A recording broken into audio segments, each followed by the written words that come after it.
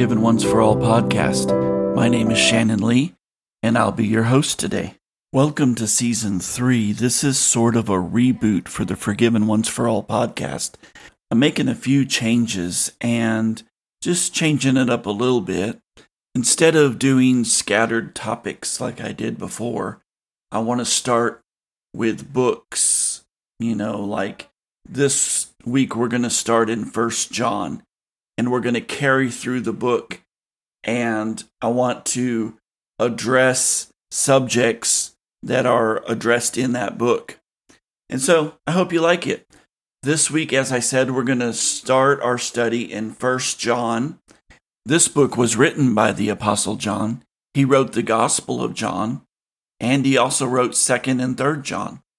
So this letter was written around the same time as the Gospel of John, and some commentators refer to it as not quite a letter because there's no sender or receiver on it, so to speak. It's more like a tract, if you want to call it a Bible tract, one of the first Bible tracts. It's a letter of instruction and encouragement, and it has very similar wording, especially in the first few verses, as the Gospel of John. So let's get started. We're going to read 1 John 1 through 4. I'm reading from the New American Standard Bible. What was from the beginning, what we have heard, and what we have seen with our eyes, what we have looked at and touched with our hands concerning the word of life. And the life was revealed, and we have seen and testify and proclaim to you the eternal life, which was with the Father and was revealed to us. What we have seen and heard, we proclaim to you also, so that you too may have fellowship with us. And indeed our fellowship is with the Father and with his Son, Jesus Christ.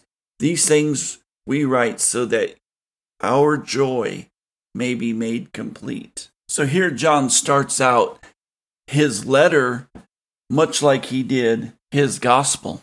He says, what was from the beginning?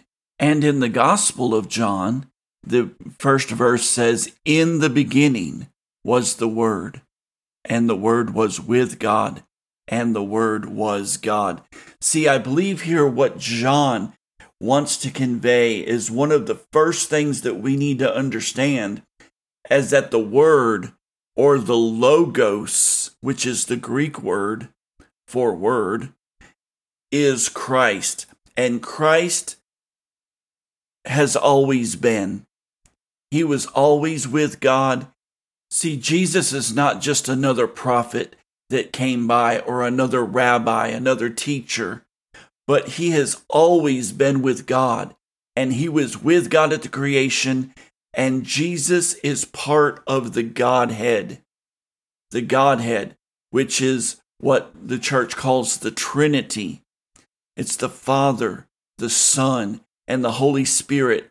Here we have three separate beings that are one God. They're one God, but they're three parts. This is something hard for our minds to understand. How can God be three but one? But this is the mystery of God. Jesus, the Son, the Word, has always been part of the Godhead. There are three equal parts but separate. The next thing that John states is that we seen him. We seen him with our eyes. We touched him with our hands.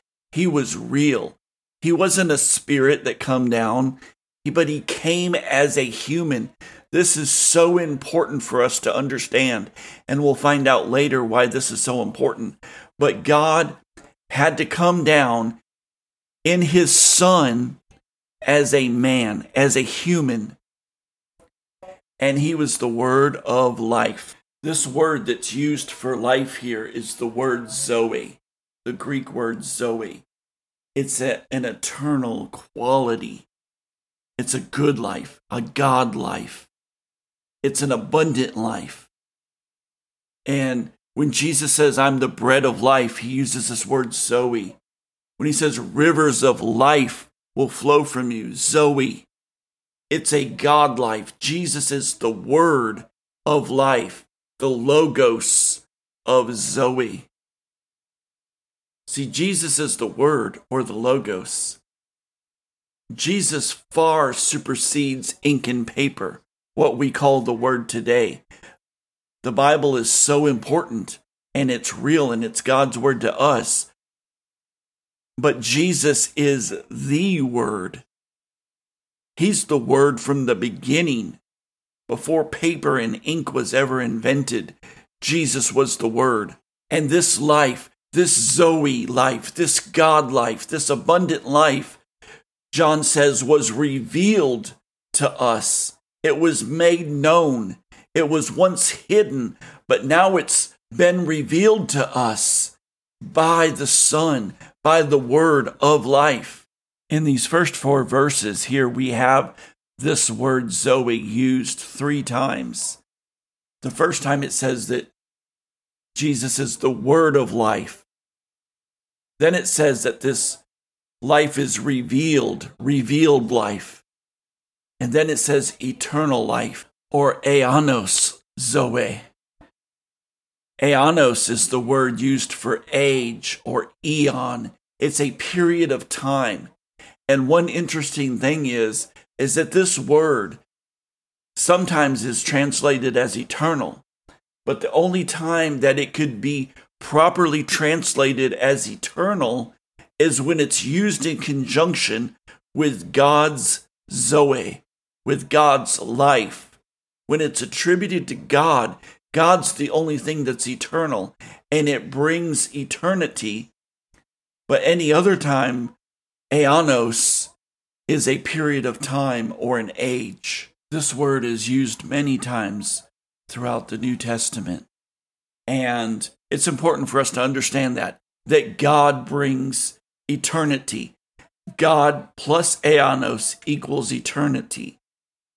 Aionios without God is just an age or a period of time.